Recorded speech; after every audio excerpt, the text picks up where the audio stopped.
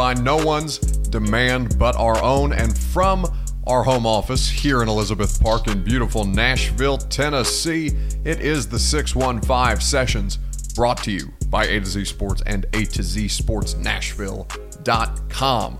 Buck Rising here with you, a beautiful Thursday in Music City, at a fun show that we have planned with 49ers quarterback, Battleground Academy grad, CJ Beathard, kind enough to stop by the podcast, and my friend, Chad Withrow of the Midday 180 over on 104.5 The Zone, to do a little Vols talk. We're going to hit it all today on the 615 Sessions. We're going to do NFL and take a little bit of a deep dive with Chad in how best to navigate the dangerous waters that are Vols Twitter.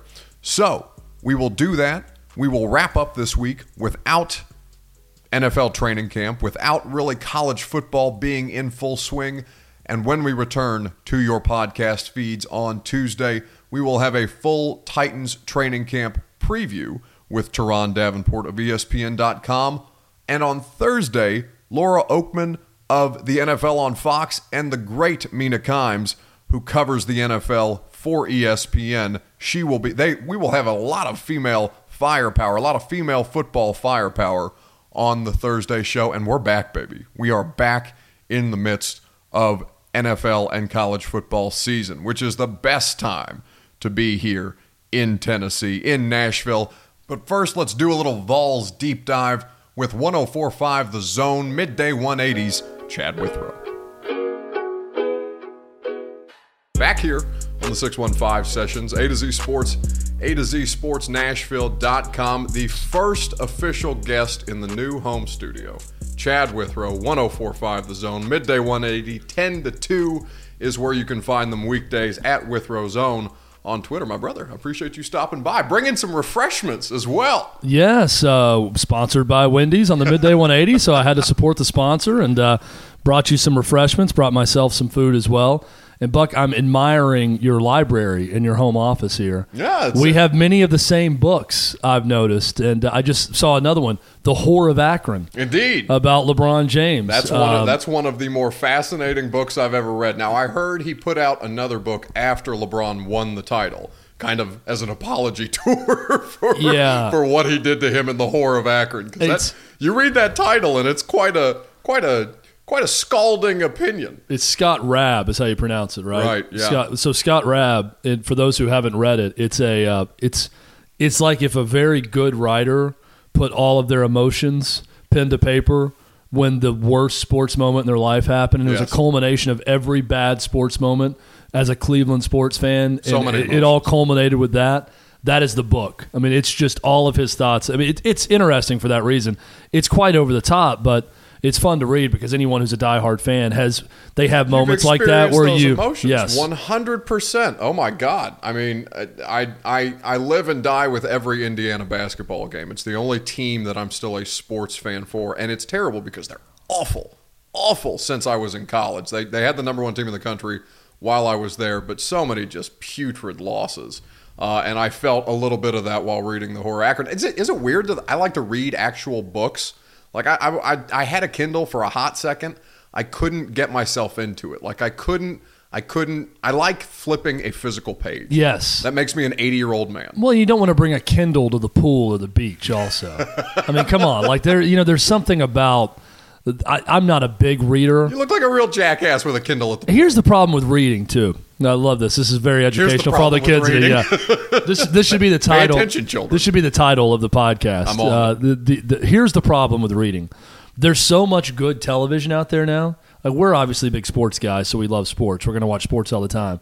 But there's so much great TV out there. I feel like I'm falling behind everyone who watches all the good TV. Oh, without question. So now I've started watching The Last Czars on Netflix, and it's great. And it's both dramatic and it's acted out, but it's a retelling of history of the fall of Russian imperialism. So they actually have historians that break in and tell you what's going on with the scenes, which is terrific. And I feel like I probably should be reading at night, but now because the television options are so good with all the streaming services, I feel like it's taking away from my desire to even read. Oh, without there are times like I should finally finish this book on the Korean War, but I know deep down I'm never going to get to it because there's so much good TV out there. Well, and one of my things is like I feel like I learn as much. It's kind of a work smarter, not harder thing. Like, I feel like I learn just as much from as many podcasts as I listen to as books that I read in 2019. Like, I think I'm probably wasting my time with, taking a week to read a book, because I try to get through one a week. That's typically my barometer. I like to keep my vocabulary sharp. Is the only reason. That's impressive. Half the reason that I do it at this point. See, I'm on a 1-a-year plan. That's the way I go with it. Listen, man, nothing Again, wrong. The title of the podcast is "Here's the Problem with Reading." Nothing wrong with an annual contract. But I love to support the people who write books and buy books for that matter. But you're right. I mean, I'm much more of a. I learn through audio and I learn visually most of the time. So if I can hear it, if I can see it, I'm going to see it a lot more than processing it through reading. And like a lot of people, you get sidetracked, you start thinking about something else, and before you know it, you've read 5 pages and you don't even realize what you just read. But I am impressed with the library. I'm impressed with the new home, new home studio, and I am thrilled and honored that I'm your first guest in the home studio. I mean, we could continue talking about not reading, or at least you reading and me not. But listen, I'm fascinated by the decor here, or the lack thereof. I know you just moved in. We have to mention for the people, because this is an audio medium, that Chad is sitting in a lawn chair. Yeah, I'm sitting in a lawn chair, sipping on my Wendy's. His Wendy's nuggets in the lawn Diet chair, Coke. like an animal huddled over it. It was, wolfing it down so we could get to the podcast conversation. Buck is lording over me like Derek Dooley when he had the desk that was higher than everyone that came in and sat over him. I feel like I'm being judged by Buck right now. The only thing lower than me in the room right now is this RCA flat screen television that's on the floor. There's no place to even put the TV. Oh, and there's another TV, a Panasonic behind me. When all of this is, I've been in this bad boy for a week, but I have my housewarming party and my birthday party tonight, so that we're gonna break this thing in right. If you feel like banging some hats later, stop by. There's a Reggie Miller court sign here that I love. Indeed, blue collar, gold swagger, go sirs. It's great. Big Reggie Miller guy. Big fan of the Duncan Dutchman era of Indiana Pacers basketball. So I love to see that. Yeah, I'm just trying to paint the picture of the room here. The paint job is nice. I see a lot of paint. Yep. Not a lot of things in the walls, but a lot of paint. Things on the wall. Listen, man. Paint looks good, though. It's going to look great when I have the 2 TVs mounted, when I have my Bruce Springsteen and my Bob Dylan and my Johnny Cash and my Reggie Miller paraphernalia hung up around the walls. We're going to get there. It's a work in progress. So I was just waiting. I was waiting for a little bigger guest before I had the studio fully decorated. I completely understand. When Paul Koharski comes back for round 2, it's going to be done. Yeah. No, are you kidding Make me? sure that when Paul gets here, Jonathan Hutton, that it's completely fully decorated. I still haven't even seen Hutton's house, by the way. Really? They made fun of me for waiting 6 months to have a housewarming party when we built our house because we wanted to have drapes up in the house. Yes. And not something I have yet either. Well, Hutton's lived in his place for like 2 years, I feel like, and no one's even seen this place. So because he's way behind. He's like hiding out in Murfreesboro. Yeah. He's out in Murfreesboro, which is, it's a place. Yes, it's a place. It's not that far away from a lot of people. I don't know what I'm trying to say here about it. It's just far enough for it to be an inconvenience for me to go there. I'm not one of these town snobs. I actually like Murfreesboro, but it is a separate entity away from Nashville if you don't live close to there, I guess is what I'm trying to say. Yes. But all in all, I like what you've done here, Buck. Well, I appreciate that. As I'm kind of feeling out the trepidations and the trials of home ownership. That's a word I got out of a book. Nice. I've also been trying to blindly find my way through Vol Twitter. My tenure with A to Z Sports is not something that has had me covering college sports before. This is a new revelation for me. I'm not somebody who's ever had to care about college football. Right. Like, college football is not a thing in Indiana unless you're an IU basketball fan and a Notre Dame football fan. And if you are, go to hell, because pick a school. Yeah. I mean, honest to God. By the way, spot on with that. You absolutely have to pick a school. You cannot be a fan of convenience based on the sport and how good the team is in that sport. But continue. Well, to your point on that, the entire enrollment of Western Kentucky just up the road in Bowling Green is either you see Kentucky shirts or you see Louisville shirts. Nobody's a Western shirt. It's all the kids that couldn't get into Louisville or Kentucky, and so they cannot express their school pride at Western Kentucky. Shout out Taywan Taylor. Instead, they would prefer to pick a side with Louisville or Kentucky. Both bad options. Yeah, and MTSU is the same way.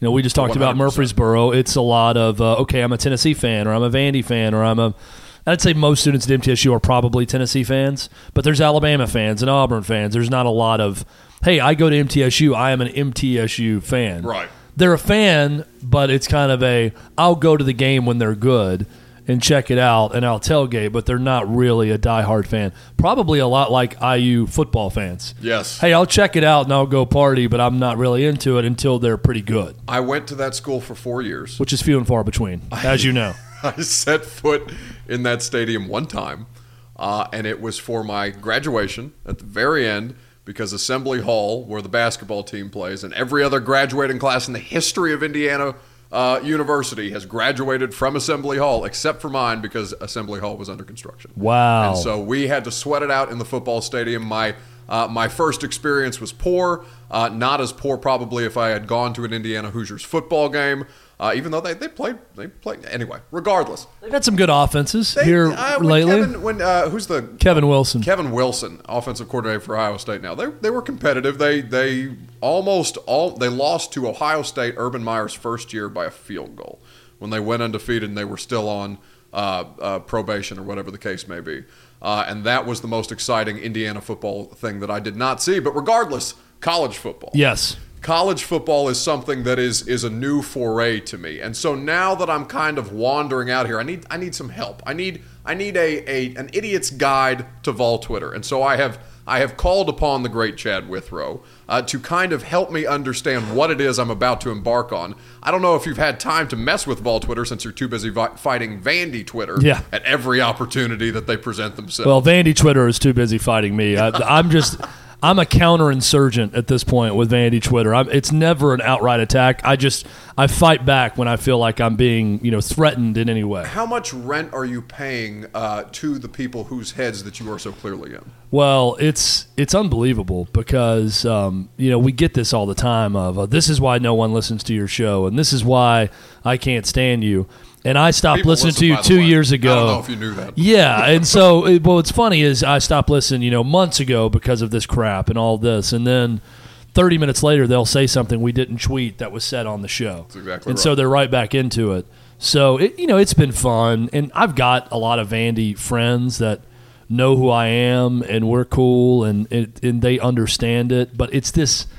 With the Vandy fan base, it's more of a lunatic fringe. What really bothers me, though, Buck, is when a Vandy fan that should be smarter comes to me and says, you need to start taking it easy on Vandy. Like, they'll say this to my face. Like, most people say, no one will ever say that to your face. I get people who will come up and say, you need to be nicer to Vandy, or you need to, not say bad things about Vandy. I'm thinking, if you listened, which they do, but if you paid attention to what I'm saying, I say a lot of good things about Vandy. You're only hearing the 10 to 20% of things I say that may be bad, and because you disagree with it, you're getting pissed off about it. Now, Tennessee fans are like this a lot. To get back to your Vol Twitter question. Help me. So, Vol Twitter is an animal of its own. Like, that's one that I don't think you ever... people can roll with the punches on social media and not let it get to them. That's not a fan base that I would ever really want to get into it with, because I think the psychological damage it does to just look down at your at mentions and constantly see that. Now, Dan Wolkin has been public enemy number one for a while. We had him on our show on the Midday 180. It was a good interview. Yeah, and I have issues with the way he went about things, but he's dying on that hill. I don't think he should. I don't really respect it, but part of me kind of does, is that, well, he's saying, hey, I'm not going to admit to anything. I'm not going to cop to anything. I'm going to die on this Tennessee hill. And Tennessee fans just repeatedly murder him online. And he's had to block probably, I'm guessing, thousands of people. Oh, without He's question. had to block. Well, because once you're dead to Vol fans, like, you're out. Yeah. That seems to be the case. Because I've never seen in my life, Chad, something like the Greg Schiano hired, not hired, landing with Jeremy Pruitt, the entire Tennessee coaching search after Butch Jones was let go was one of the greatest, like, as a sports media person, I was rolling around in it like a pig in mud, but I have never seen anything that absurd in my life. And like a part of it is I'm in awe of it, right? Because I'm truly, and I don't say this to pander to Vols fans, I've never seen anybody that passionate about their team. Yeah. Holy hell. Yeah. The way that they went at the administration, the way that they had politicians involved in the hiring of a football coach, it was crazy to me. So now I'm sitting here looking at okay, I'm getting ready to literally dive into Vol Twitter with this Periscope and Facebook Live show that we're going to A to Z Sports Primetime that we're going to start at the end of the month. How do you navigate these people, for lack of a better term, without just taking a baseball bat to the wasp hive?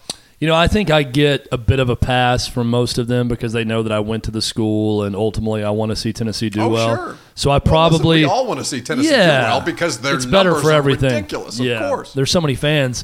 But, you know, it's also a... So I think people deep down know, okay, well, I've been very hard on Tennessee. I've actually been harder on Tennessee than Vandy, and rightfully so, because they've been shitty for a while now in football. But... that whole Schiano thing, oh my God. What I saw with that, and this is an ESPN 30 for 30 one day, I truly believe that. And there are so many different layers to that whole story. But I remember sitting at home, the Titans were playing the Colts that day, and I'm watching Twitter, and Dan Wolken was the first one to have it, and then suddenly it starts to spiral, and other people are picking up, and I'm thinking, it looks like it's actually going to happen. Yes. You know, it looks like this is actually, Tennessee's going to go down this road. And I'm actually searching, I remember that week I'm searching Dave Doran assistant coaches to get ready for the show. Now I'm searching Greg Schiano, and we're talking to Logan Ryan about it, who played for Greg Schiano. And it's more of me just accepting, I can't believe it's happening, but it's going to happen. Because it was an acceptance for you, right? And I just knew, I thought it was a terrible hire from a culture standpoint of what Tennessee needed at that point, and I knew the fans would hate it. But I'd come to the point of acceptance that, well, we're going to have to talk about this, and we are going to have to talk about the fans' anger, but we're also going to have to talk about Greg Schiano, the coach, and the incident and everything else. But then as the day goes on, you start seeing the backlash. And then you start to see, okay, it's not just your everyday run-of-the-mill fans pissed off backlash. This is, as you said, politicians getting involved, and suddenly you could tell it stalled. You know, then I think Chris Lowe got involved with some tweets, hey, this may not happen. I remember I was the opposite of you. I had to get away from it. Like, I knew we were going to be talking about it regardless, one way or the other. I went and watched Daddy's Home 2. That make you feel better? At the theater. And I'm thinking, I just want to get as far away from this as possible. This is, you know, around the holiday season. Like, I'm going to go watch this Christmas movie. I enjoyed it. By the time I left the theater, I finally looked down at my phone. It's off. Yes. Greg Schiano's not going to be offered.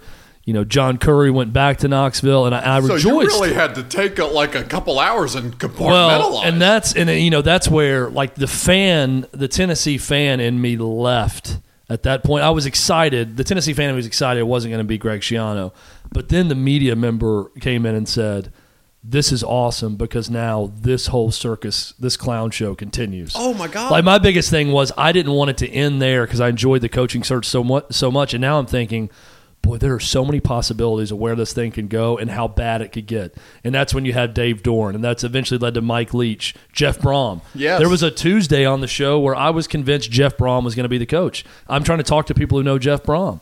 I think Jeff Brom probably would have been the Tennessee coach. I don't think he was ever officially offered the job. Yeah. That's just how weird everything was. Things were getting out, and John Curry was so bad at covering his tracks and communicating with people that you didn't know what was true and what wasn't. I mean, it was the... certainly one of the, if not the wildest story I've ever covered. And then when it was Jeremy Pruitt, I was relieved as a Tennessee grad that I felt like, well, this will bring some stability because it's Philip Fulmer and it's Jeremy Pruitt. And I knew he was going to hire a really solid football coaching staff. But also, I was a little bit disappointed from the radio show side that this is just going to be boring. Right, because that's what he is. Yeah, he's like 22 minutes of stalling at SEC Media Days in one of the most. Listen, we've all sat through some brutal press conferences, and I'm trying to do my homework on the Tennessee Volunteers and everything going down at SEC Media Days, and I'm sitting here listening to this man dressed like a glorified UPS truck driver. Talking the Cleveland Browns mascot was one I saw on Twitter that was funny. He dresses like a ball. I said it today on the A to Z Sports Morning Show. I said that he reminds me of my high school football coach who would maybe teach a history class every once in a while, put on National Treasure for us to learn about American history, and then game plan in the background. That's what I saw. Hey, that's who he is too. Sure. Like that was going to be his life plan, was to be like his dad. Be a history teacher or a PE teacher and a high school football coach. Yeah, I think he's gotten a lot better in terms of just speaking to the media. He speaks with a better pace now. He really had that Southern drawl come through when he was talking slower when he took the job. But sure. I think he's gotten a lot better. But and when I say boring, what I mean was the option was Mike Leach at the time before that. And when Mike Leach was the option, I'm thinking this is going to be spectacular or a spectacular disaster. Either way, it is going to be so entertaining because now you have Derek Dooley again, except this guy scores tons of points and wins a lot of games, and he says anything. So with Jeremy Pruitt, I think I've just resigned myself to the team's going to get better because you don't have the highest paid coaching staff in the country or one of the top two and not get better. I mean, these guys have won everywhere they've been. I feel like they're going to coach now and get better. We're just not going to have the crazy sideshow to go with it. Yeah, we're not going to have the circus. Right. So Tennessee grad Chad is excited about the silence and the lack of things coming from it. Media Chad that hosts a radio show is thinking, man, I kind of miss those days. Oh my God. But to your point, Buck, I mean, this is true with the Titans, really with anything, the Predators. It's always better for us when the teams are good. Of course. I mean, fans will get on to us and say, you're rooting against the team. I'm never really rooting against the teams because I want interest and I want people excited. No, I don't want to walk into a locker room after the Titans have lost to the Colts for, we'll say, a 12th time if it happens. Yeah. And I don't want to talk to Taylor Lewan after that and try to get a soundbite out of him. I don't want to deal with Mike Vrabel after that. Why would I want my job to be harder? I try to be as transparent with people as possible.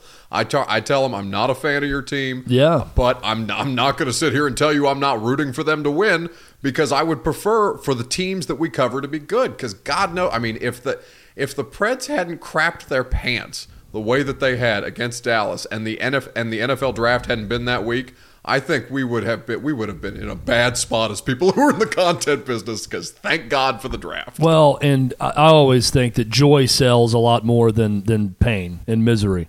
For people, yes, people listen when things are bad, and certainly people are tuned into that whole circus of the Tennessee coaching search. But I think ultimately when teams are good, people pay more attention, people are more excited, and they're eager to get to their podcast or their radio or their television or their website to consume that information. But I've seen this maybe twice in my 15 years covering teams here for Nashville radio. But you will not believe what it's like when both the Tennessee Vols and the Tennessee Titans are good at the same time. Oh, I can't. When they're both relevant, it is a joyous occasion in this city, and it has not happened. Even 2008, when the Titans were so good and had the number one seed, and they lost that game to Baltimore, that was a 5-6 season for Tennessee. They were good in 06 and 07 as the Titans were kind of building, and then fell off the cliff. Then it hasn't really lined up in most years where both teams have been good. But from the college and pro perspective, there's really nothing better from a coverage perspective than when you have both Titans fans and Vols fans, and they're both interested in their team, and both teams are doing really well. It helps everything. Yeah, I mean, it's all we can ask for, right, is relevancy. Right. And so I kind of look at Jeremy Pruitt, and I'm curious. I know you've talked about this ad nauseum on Midday 180, but I look at Jeremy Pruitt, and I'm kind of trying to diagnose last season, heading into this season. I understand that he realizes what his position is much better now. He's willing to give up the defensive play calling to Derek Ainsley, when before he said that he would rather quit coaching than give up play calling. Said he wanted to call offensive plays too, yeah. Exactly right. He's hired Jim Chaney, who knows how to scheme offenses in the SEC and has been tearing people up for the better part of a decade. He seems to take the necessary steps to delegate, to be more of a CEO. And I'm kind of curious as to what you think about the moves that he's made and in terms of where you think he has them, because they're rebuilding. And so I'm kind of, what is it going to take for him to continue to keep them on track for relevancy? I love what he's done this offseason. I love some of the things he said at SEC Media Days, not because he said something that just blew everyone's mind, but I heard introspection from Jeremy Pruitt, which my biggest fear with a guy like Pruitt is that he is going to come into Knoxville, he's going to feel like he has all the answers, that he's going to be a little Nick Saban running around. He's going to do exactly the way Nick Saban does and feels like everyone else is an idiot, not listening to anyone. And that was my biggest fear from day one with him. And he has not shown that. I mean, he had that comment. I think that's the one that jumps out of if I can't call plays, I don't want to coach. And he's backed away from that. And I think that shows a guy who learned a lot in the first season. We played a quote on our show, in fact, some audio. He was asked, I think, in the TV room about number one thing he learned from season one. And he said, when you take a job, you start thinking of the things that are in place. Immediately I'm thinking about practice field and getting the weight room and the hires I'm going to make on the coaching staff and making sure all these things look good in the way that we want them. And he said he lost track of his players. For sure. He said when the things fell apart late in the year, he said, we did a lot of things last year that's uncharacteristic of teams I've been around, mental errors and not really playing that hard the last couple of weeks. And he said, that's on me. And then I realized, these players don't really trust me because I didn't give them a reason to. Yeah. So he's tried to reconnect with his players. There's the anecdote of him having Jarrett Garantano to his house for blueberry pie. First time Jarrett Garantano had that. Blueberry pie. A southern treat. Outstanding. I've never had blueberry pie. It's good. I need to get It's really good. Okay. Yeah. You're in Tennessee now. You need to make that happen. Yeah. But no, it's. I think it's very encouraging. I don't know that these changes are going to work out. But I think it's encouraging that he made changes and that he, after one season, he realized, I don't have all the answers. Here's what I need to do. And to go and get Georgia's offensive coordinator in Jim Chaney, I mean, that's, Georgia fans are going to say, hey, he was on his way out anyways. No, he wasn't. And Georgia did counteroffer, and they would have loved to have had the best team in the East. Yeah, they were not going to fire Jim Chaney or anything like that. Tennessee came in, and maybe there were some people unhappy with him at some point. They were one of the top 5 offenses in college football a year ago. Now, granted, the players at Georgia are much better than at Tennessee right now, but I think that was a brilliant hire. He can now relax and let Jim Chaney run the offense and feel confident in that. And he'll have his hands all over the defense, but bringing in Derek Ansley is going to be great for that defense. He thinks just like Jeremy Pruitt. So I'm encouraged by all this, but that's also to say I'm not going to sit here and say Tennessee's going to make the jump to 9-3 or 8-4 this year, but I do expect them to be better. And I think everyone expects them to be better, and they expect not just to look better and be more competitive, but to have more wins this year. Because the biggest disappointment a year ago was a team that was good enough to win at Auburn and beat Kentucky 24-7 at home when they're top 15 team in the country got smacked by Missouri and Vandy at the end of the year. Yeah. So you have to reconcile. And Missouri at home. Missouri made them look so bad. Oof. So you have to reconcile that if you're Jeremy Pruitt. And I think some of the ways he talked at SEC Media Day shows that he's thinking about what led to that team that everyone saw at the end of the year, which I think is a good thing for Tennessee. Yeah, like the lack of competitiveness to me, because I tried to go back and watch the games from last season to kind of understand what I should be looking for heading into this season. And I think it was 6 games of 6 losses of 25 points or more. And I'm looking at this, I'm like, what the hell is going on here? How is this humanly possible? But when you speak to introspection, that word, that's such a damn rare thing in football coaches. I don't think people understand, and in coaches in general. Never would have heard that from Butch Jones. Oh, my God. Now, look, Butch Jones, I'm not one of the ones who'll say Butch Jones was terrible the whole time. He did some nice things at Tennessee. They were winning more games each of his first 3 years, and then year 4 they flatlined and then went way down. But you never would have heard that from Butch Jones. No, God. No. I mean, if you ask Butch Jones, I always wanted this question to be posed to him over and over. What is something specifically you would do different next time to help the team? And he could never give you an exact answer. Jeremy Pruitt gave you an exact answer. Here's where I screwed up. Here's the number one way I screwed up last year, and here's what I need to do better this year.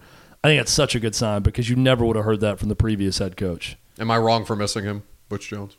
No. I miss him so much. Yeah, brick by brick and the energy bus. God, and Champions of Life. So we used to do, when I was on the radio, we would do... That's when we started to know it was really over. Well, at the end of that 2016 season, that loss to Vandy, and then I know they went to the Music City Bowl that year and beat Nebraska. Yes. A banged-up Nebraska team with a backup quarterback.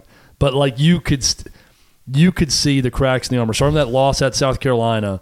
Then it was like, oh gosh, this is going to derail fast. Was there ever really any armor though? Like I've never met a man, or I've never seen a football coach who carried himself with more insecurity, it felt like, than Butch Jones. And like I don't know if he just lacked the self-awareness to understand that, hey, we can all see this, dude. Like we can smell this on you. Yes. This is a really, really bad thing that's going on here. I've never seen a coach like that. Can you imagine playing for someone like that too? Like we see that from a media perspective. We're a bunch of media schlubs that look at Butch Jones and we think this guy does not inspire any confidence. He has no confidence in himself. He's insecure. He's wishy-washy. He's panicked on the sideline at times. And think of the players. You know, you keep hearing about they weren't 100% with us, that they weren't real with us. We got mixed messages. I'm thinking, well, yeah, looking back, duh. Yeah. But here's a guy who didn't. And I think Butch Jones kind of knows what he's doing. He was just so worried about all the wrong things, and it made him so insecure. Now, one thing about Jeremy Pruitt, he really does not care. No. Does not care what the media thinks. No. You know, he cares about his coaches and his players and that they're listening to him, and that's about it. So if there's one thing you say about Jeremy Pruitt, you know, he's not the best quote. He's not going to be the best at media days or anything like that, or post-game or pre-game comments, anything like that. But he's certainly not insecure. No. He is a secure guy in what he is and what he wants to do. Imagine being so uninspiring or so unfulfilling in your job that you can't get anything out of the competitionaholics, like people who thrive on competitiveness, who want to go out there and bang hats and do whatever it takes to get over the hump and beat Alabama and things like that, and you're just coming out like I almost said limp, but I mean I guess I can do that on the podcast. It's a podcast. Say whatever you want. We can do that. It's also your podcast, yeah. He was a wet blanket, and I don't want to spend much more time on Butch Jones because I don't want to keep you too terribly long, and I could talk for hours. And a good example of that. So this past week, Will Muschamp, the opposite of Butch Jones. You know, he's asked a terrible question from some writer that's probably a Clemson TV person or something, who basically is stumbling through this question of asking him, and he says the words, "What's it been like to become Clemson's little brother?" And he just stopped him and said, "We're no one's little brother." I'm going to end that right there. We're no one's little brother. I saw that. And I'm thinking, you know, say what you want about Will Muschamp, and maybe he's going to be in trouble at some point in South Carolina, and he got fired at Florida. I love that answer. And if you're a South Carolina fan, you love that damn answer because that is a guy who is not going to take anything from anyone. For sure. And I like, but you don't say that to a grown man. Like that's the thing is the question was so bad. Brother? There's so many things you could ask. Hey, Clemson's won 2 national titles now. They just housed Alabama. Is it difficult coaching in state now with all of Clemson's success? You could say it in so many different ways to get an answer, but to stumble through and say, what's it like being Clemson's little brother? I mean, no one. They tried to get a soundbite. They could lose 30 straight years. They were asking. Like you can tell when people start leaking confidence. I do it at Mike Vrabel press conferences all the time because he's a scary dude sometimes. Yeah. you can feel the eyes on you. I will peter out when Mike starts staring through me. He's pretty good at that. Yes, yeah. But it's laughable, some of the people that do those jobs, and I don't want to take out anybody unnecessarily because it's not easy to get up in front. I mean, Mike Vrabel, for example, is an intimidating human being. Right. Taylor Lewan, just for example, is an intimidating person to go up and talk to and ask questions. It's not the easiest thing in the world. No. But if you're going to come at somebody with some Mickey Mouse bullshit like how does it feel to be Clemson's little brother, you better feel damn good about that question before you take a swing. Well, and there's a difference between asking really tough, good questions that need to be asked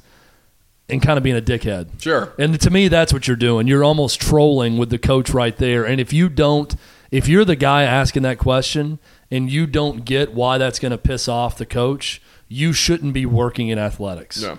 because anyone who does this or asks people questions, you have to understand athletics, competition, high-level sports, because these are competitive, fiery individuals.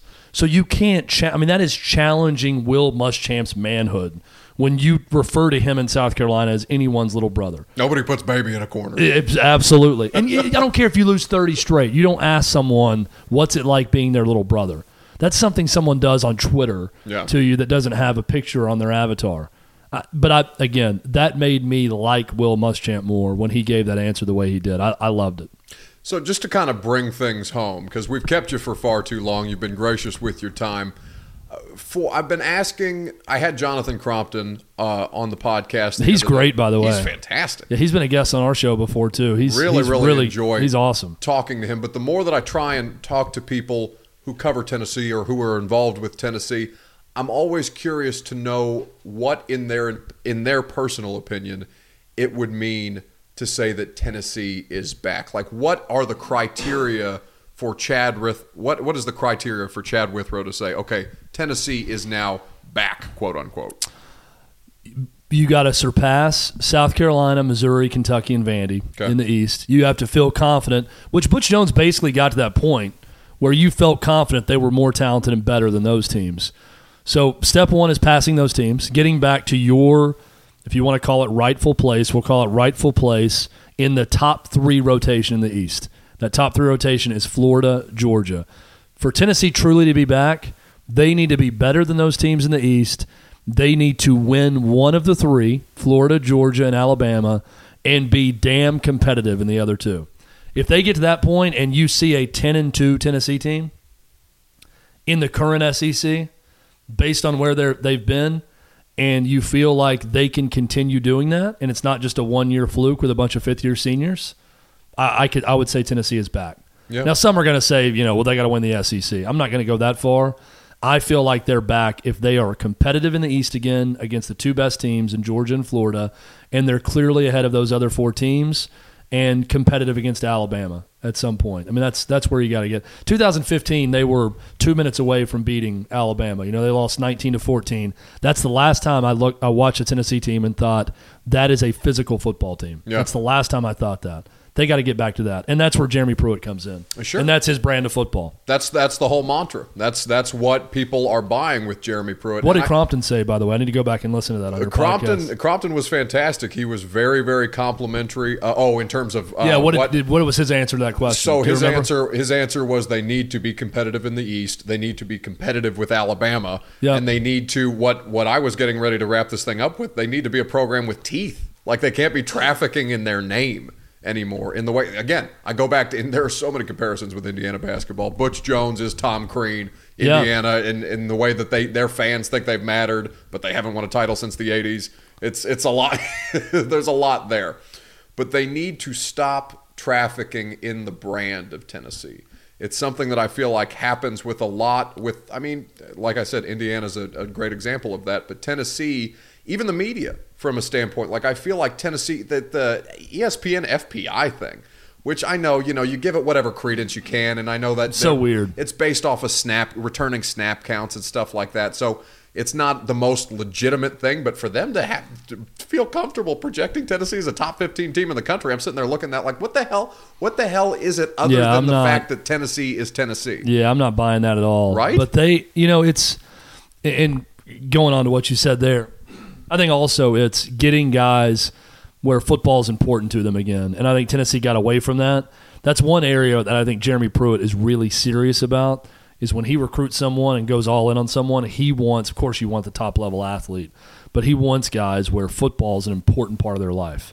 It's not just some sideshow. This is life and death type stuff to these players. That's what he wants. He wants people that have their priorities out of whack, where it's football first, and I'm going to succeed in football, and we're going to win, and competition means a lot to them. Unbalanced. Or you're gone, yeah. And or it's death. And in college football, it is. Yeah. And I think Jeremy Pruitt understands that. He is Chad Withrow. Any advice before I get you out of here? Any advice for this upcoming college football season? My first actually covering it legitimately.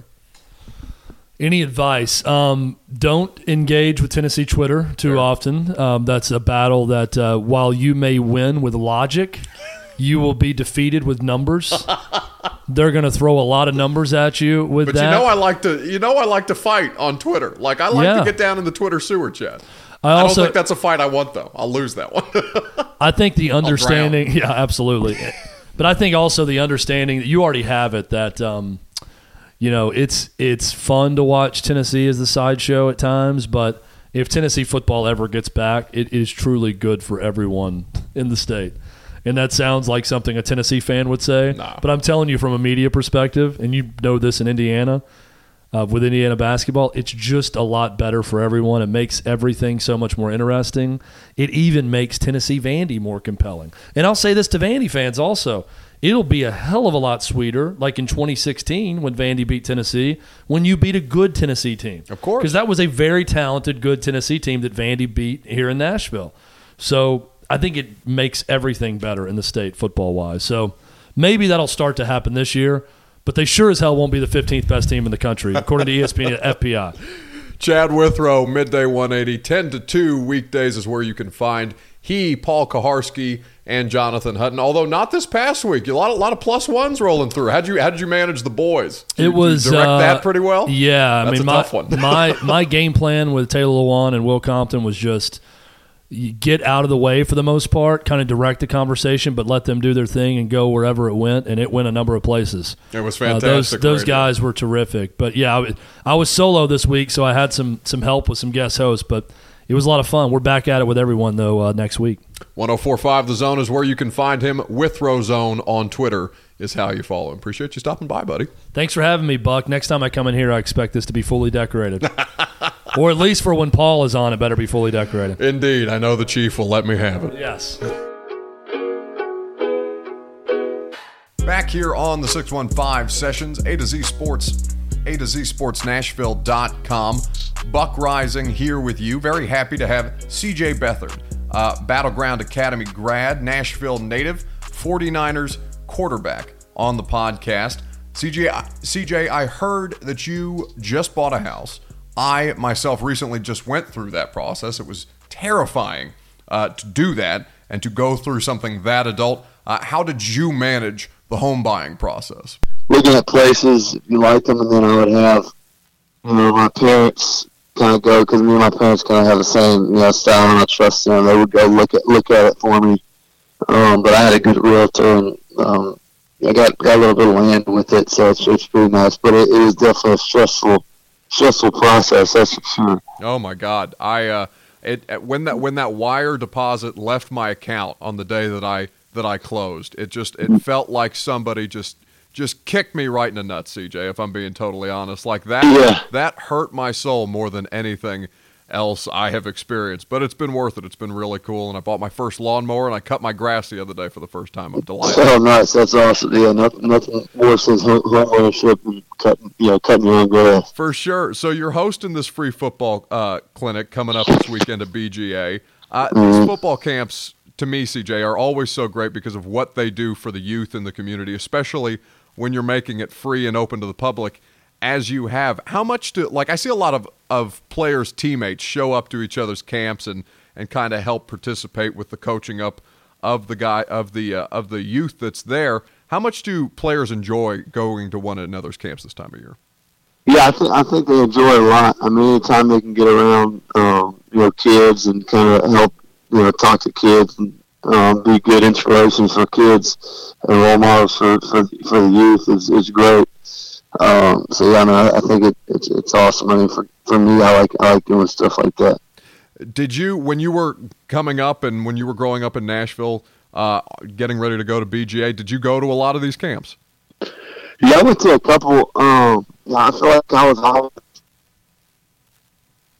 it was kind of tough for me to get to these camps. I was always playing, whether it be baseball, basketball, football, or soccer. And growing up, it's kind of hard to find time to get there. But it's definitely stuff that I would have liked to go to more of.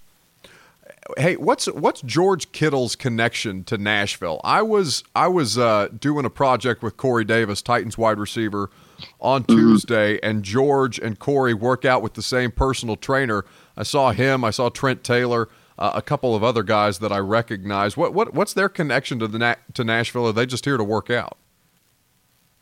I'm not quite. I think maybe because I remember when we both got drafted to San Francisco in the offseason, I was kind of harping hard on him. Like, I mean, you should come to Nashville. It's a great spot. There's actually, a good chunk of guys that train here in the offseason.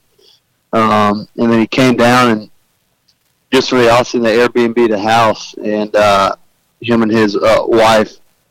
And then they fell in love with this, Jeremy Holt, who's the trainer, trains all those guys. And then the next year he had his breakout year. So then I think it turned into one of those things. He's like, if it's a workout, I'm going to keep doing it. So he just bought a house in Nashville as well.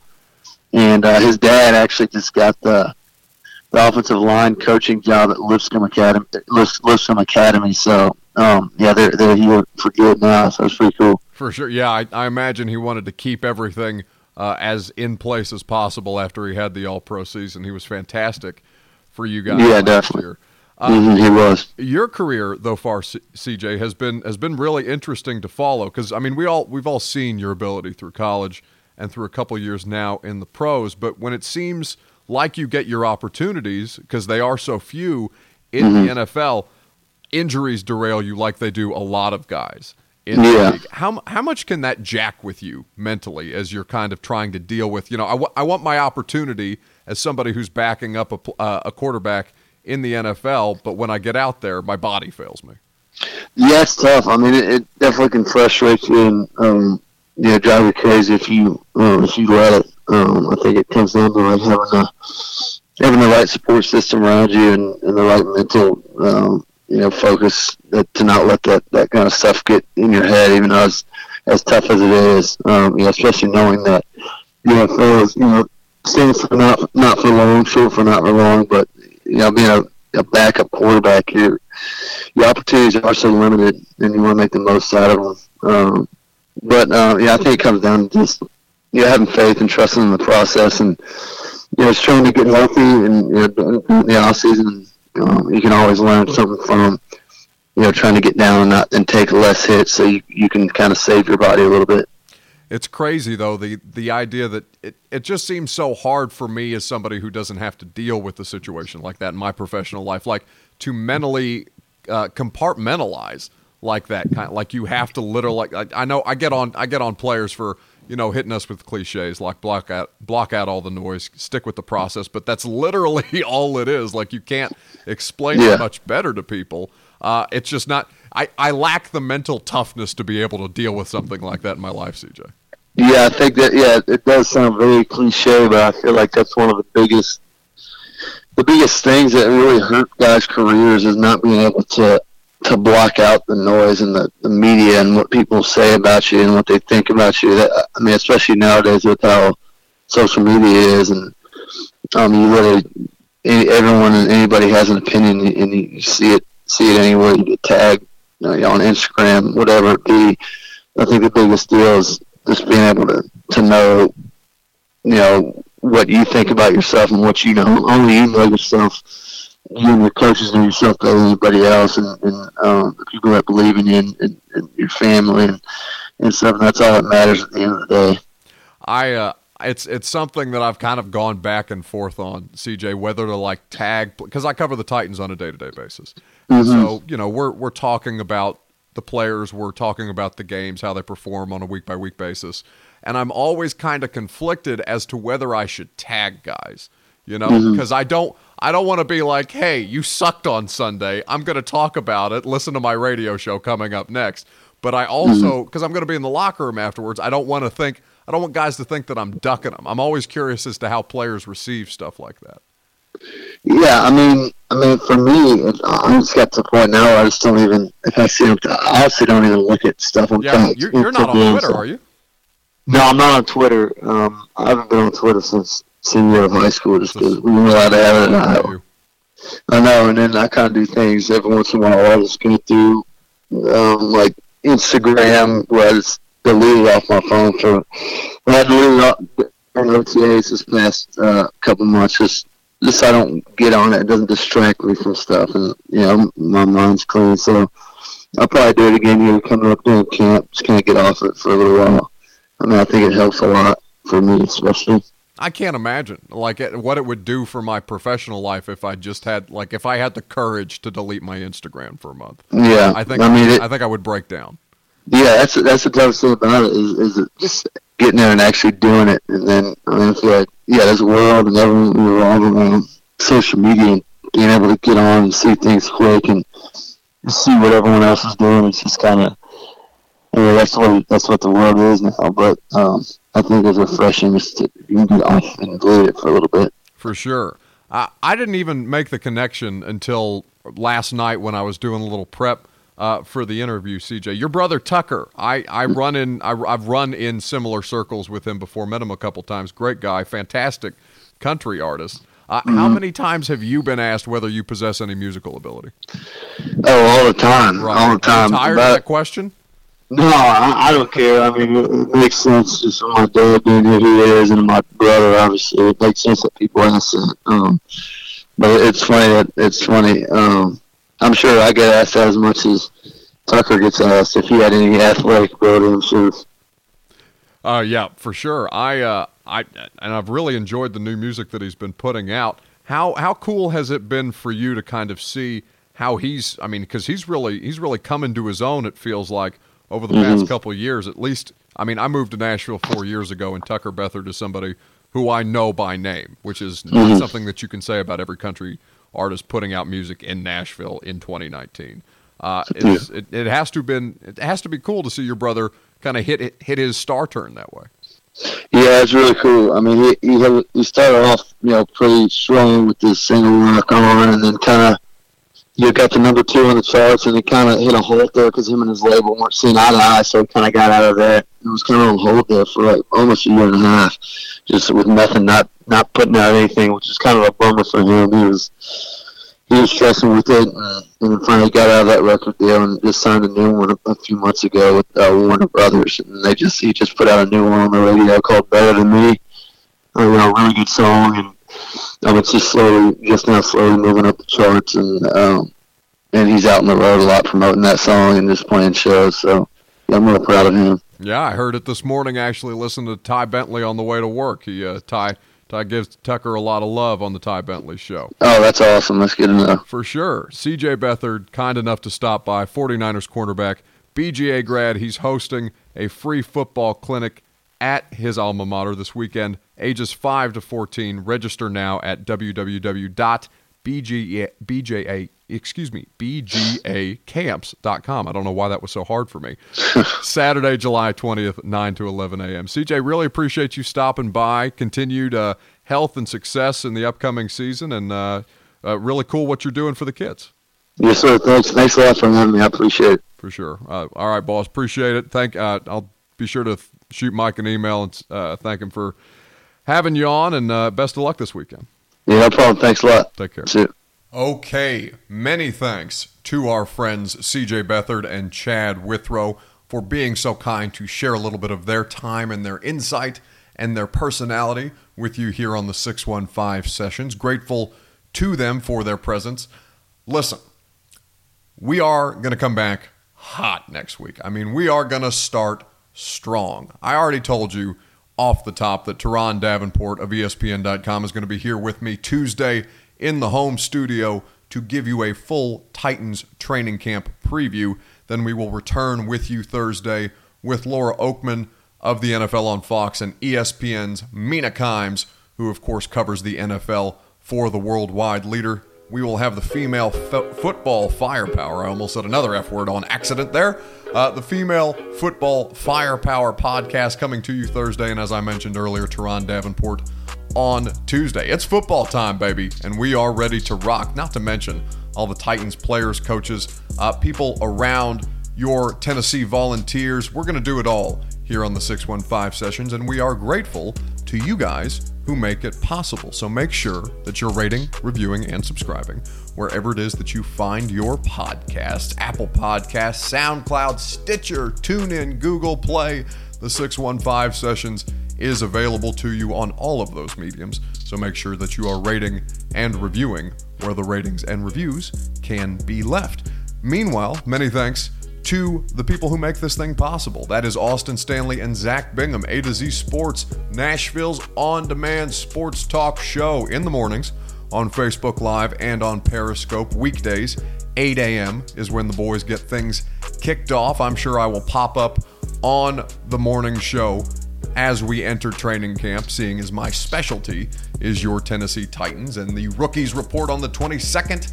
The vets and Mike Vrabel and a couple of the players will speak to us media vultures on Thursday, the 25th, and we will get going with your Tennessee Titans training camp coverage. So stick around, make sure that you're sharing the show, that you're sharing the good news of the 615 sessions with whomever may be interested in such podcasts, because we do great work here, if I do say so myself. That being said, I'm Buck Rising, reminding you to stay hot, Nashville. It should be easy because it's hot as hell outside. We'll catch you on Tuesday with Teron Davenport here on the 615 sessions, brought to you by A to Z Sports and A to Z Sports Nashville.com.